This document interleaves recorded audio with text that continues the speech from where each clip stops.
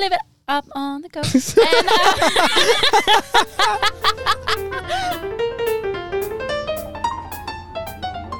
I'm Mack Watkins. I'm Will Novak. And this is Our Experts Have Observed, coming to you from Ngunnawal and Ngambri country. You're doing physics, it's going to be hard. Sorry.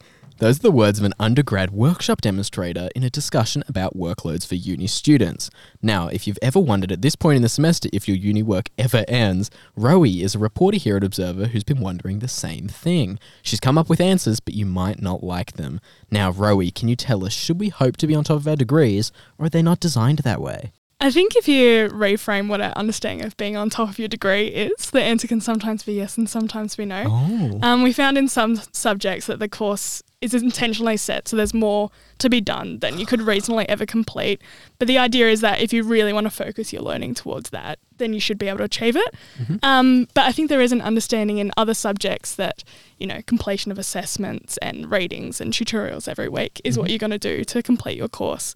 I think there's a big difference between STEM and non-STEM subjects.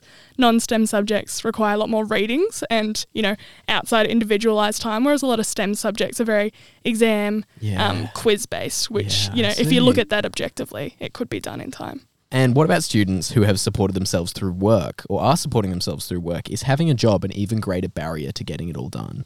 Yeah, so we wrote about in the article about the fact that essentially if you're doing 4 subjects per semester at uni, that equates to a 40-hour work week as per the course outlines, which is about 2 hours over the standard working week for someone in a full-time job. So then if you're supporting yourself with a casual job, especially if you need a lot of hours to make up for rent and, you know, cost of living expenses, it's a lot of time, which doesn't account for, you know, social life as well. Oh my God. Well, thank you so much, Rowie. And you can read Rowie's full article at anuobserver.org. In lieu of creating my own reality TV show, which I think would actually be hilarious because I'm a funny woman, I've decided to start going through ANU confessions, finding things that probably need advice and then reading it out loud on air, if you will, and then giving advice. Yeah, because we are the experts. We are the experts. So prepare yourself. So my boyfriend and I are in the same course this semester and we are also coordinated to be in the same tutes, but it's all gone wrong. I don't cheat, ever.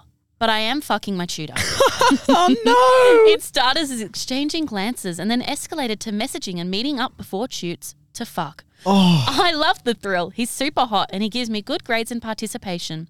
I love my boyfriend. We've been together for 3 years and I can't imagine life without him. And then it goes on to say, I don't want to break up with either of them, but I am really into both of them. What do I do? Do I tell them? Can we have threesomes? Tell me what to do. Answer is to just probably drop both of them and just work on yourself. Yeah, some alone time. Yeah. If you tried to go to an overseas university for a semester this year, you are not alone. In fact, that may have been part of the problem if you weren't successful, but it's not the only problem. Here to tell us more is Nuria, who has done a mini-series on the exchange program at ANU. Nuria, just how difficult is it to go on exchange right now? What is the biggest hurdle people told you about? Well, obviously post-COVID, there's been a lot more people applying for exchange. Of course. So if you were unlucky, it's probably due to the fact that so many other people were lucky. Yeah. Luckier than you, sorry. But I guess the biggest problem is probably trying to juggle all the documentation paperwork you have to do for the application process at the same time as trying to maintain your studies, study for exams. You know, the process closes right when you're about to sit your exams at the end of the semester. So overwhelming, just so much to handle when you're trying to figure out, where am I going to live? What am I going to do? What unis will take me? But you're also like, I've got 7 assessments on right now. Exactly. Just a lot to comprehend. Well, what can those who have been accepted, those who have got past that hurdle to go on exchange, do to prepare themselves?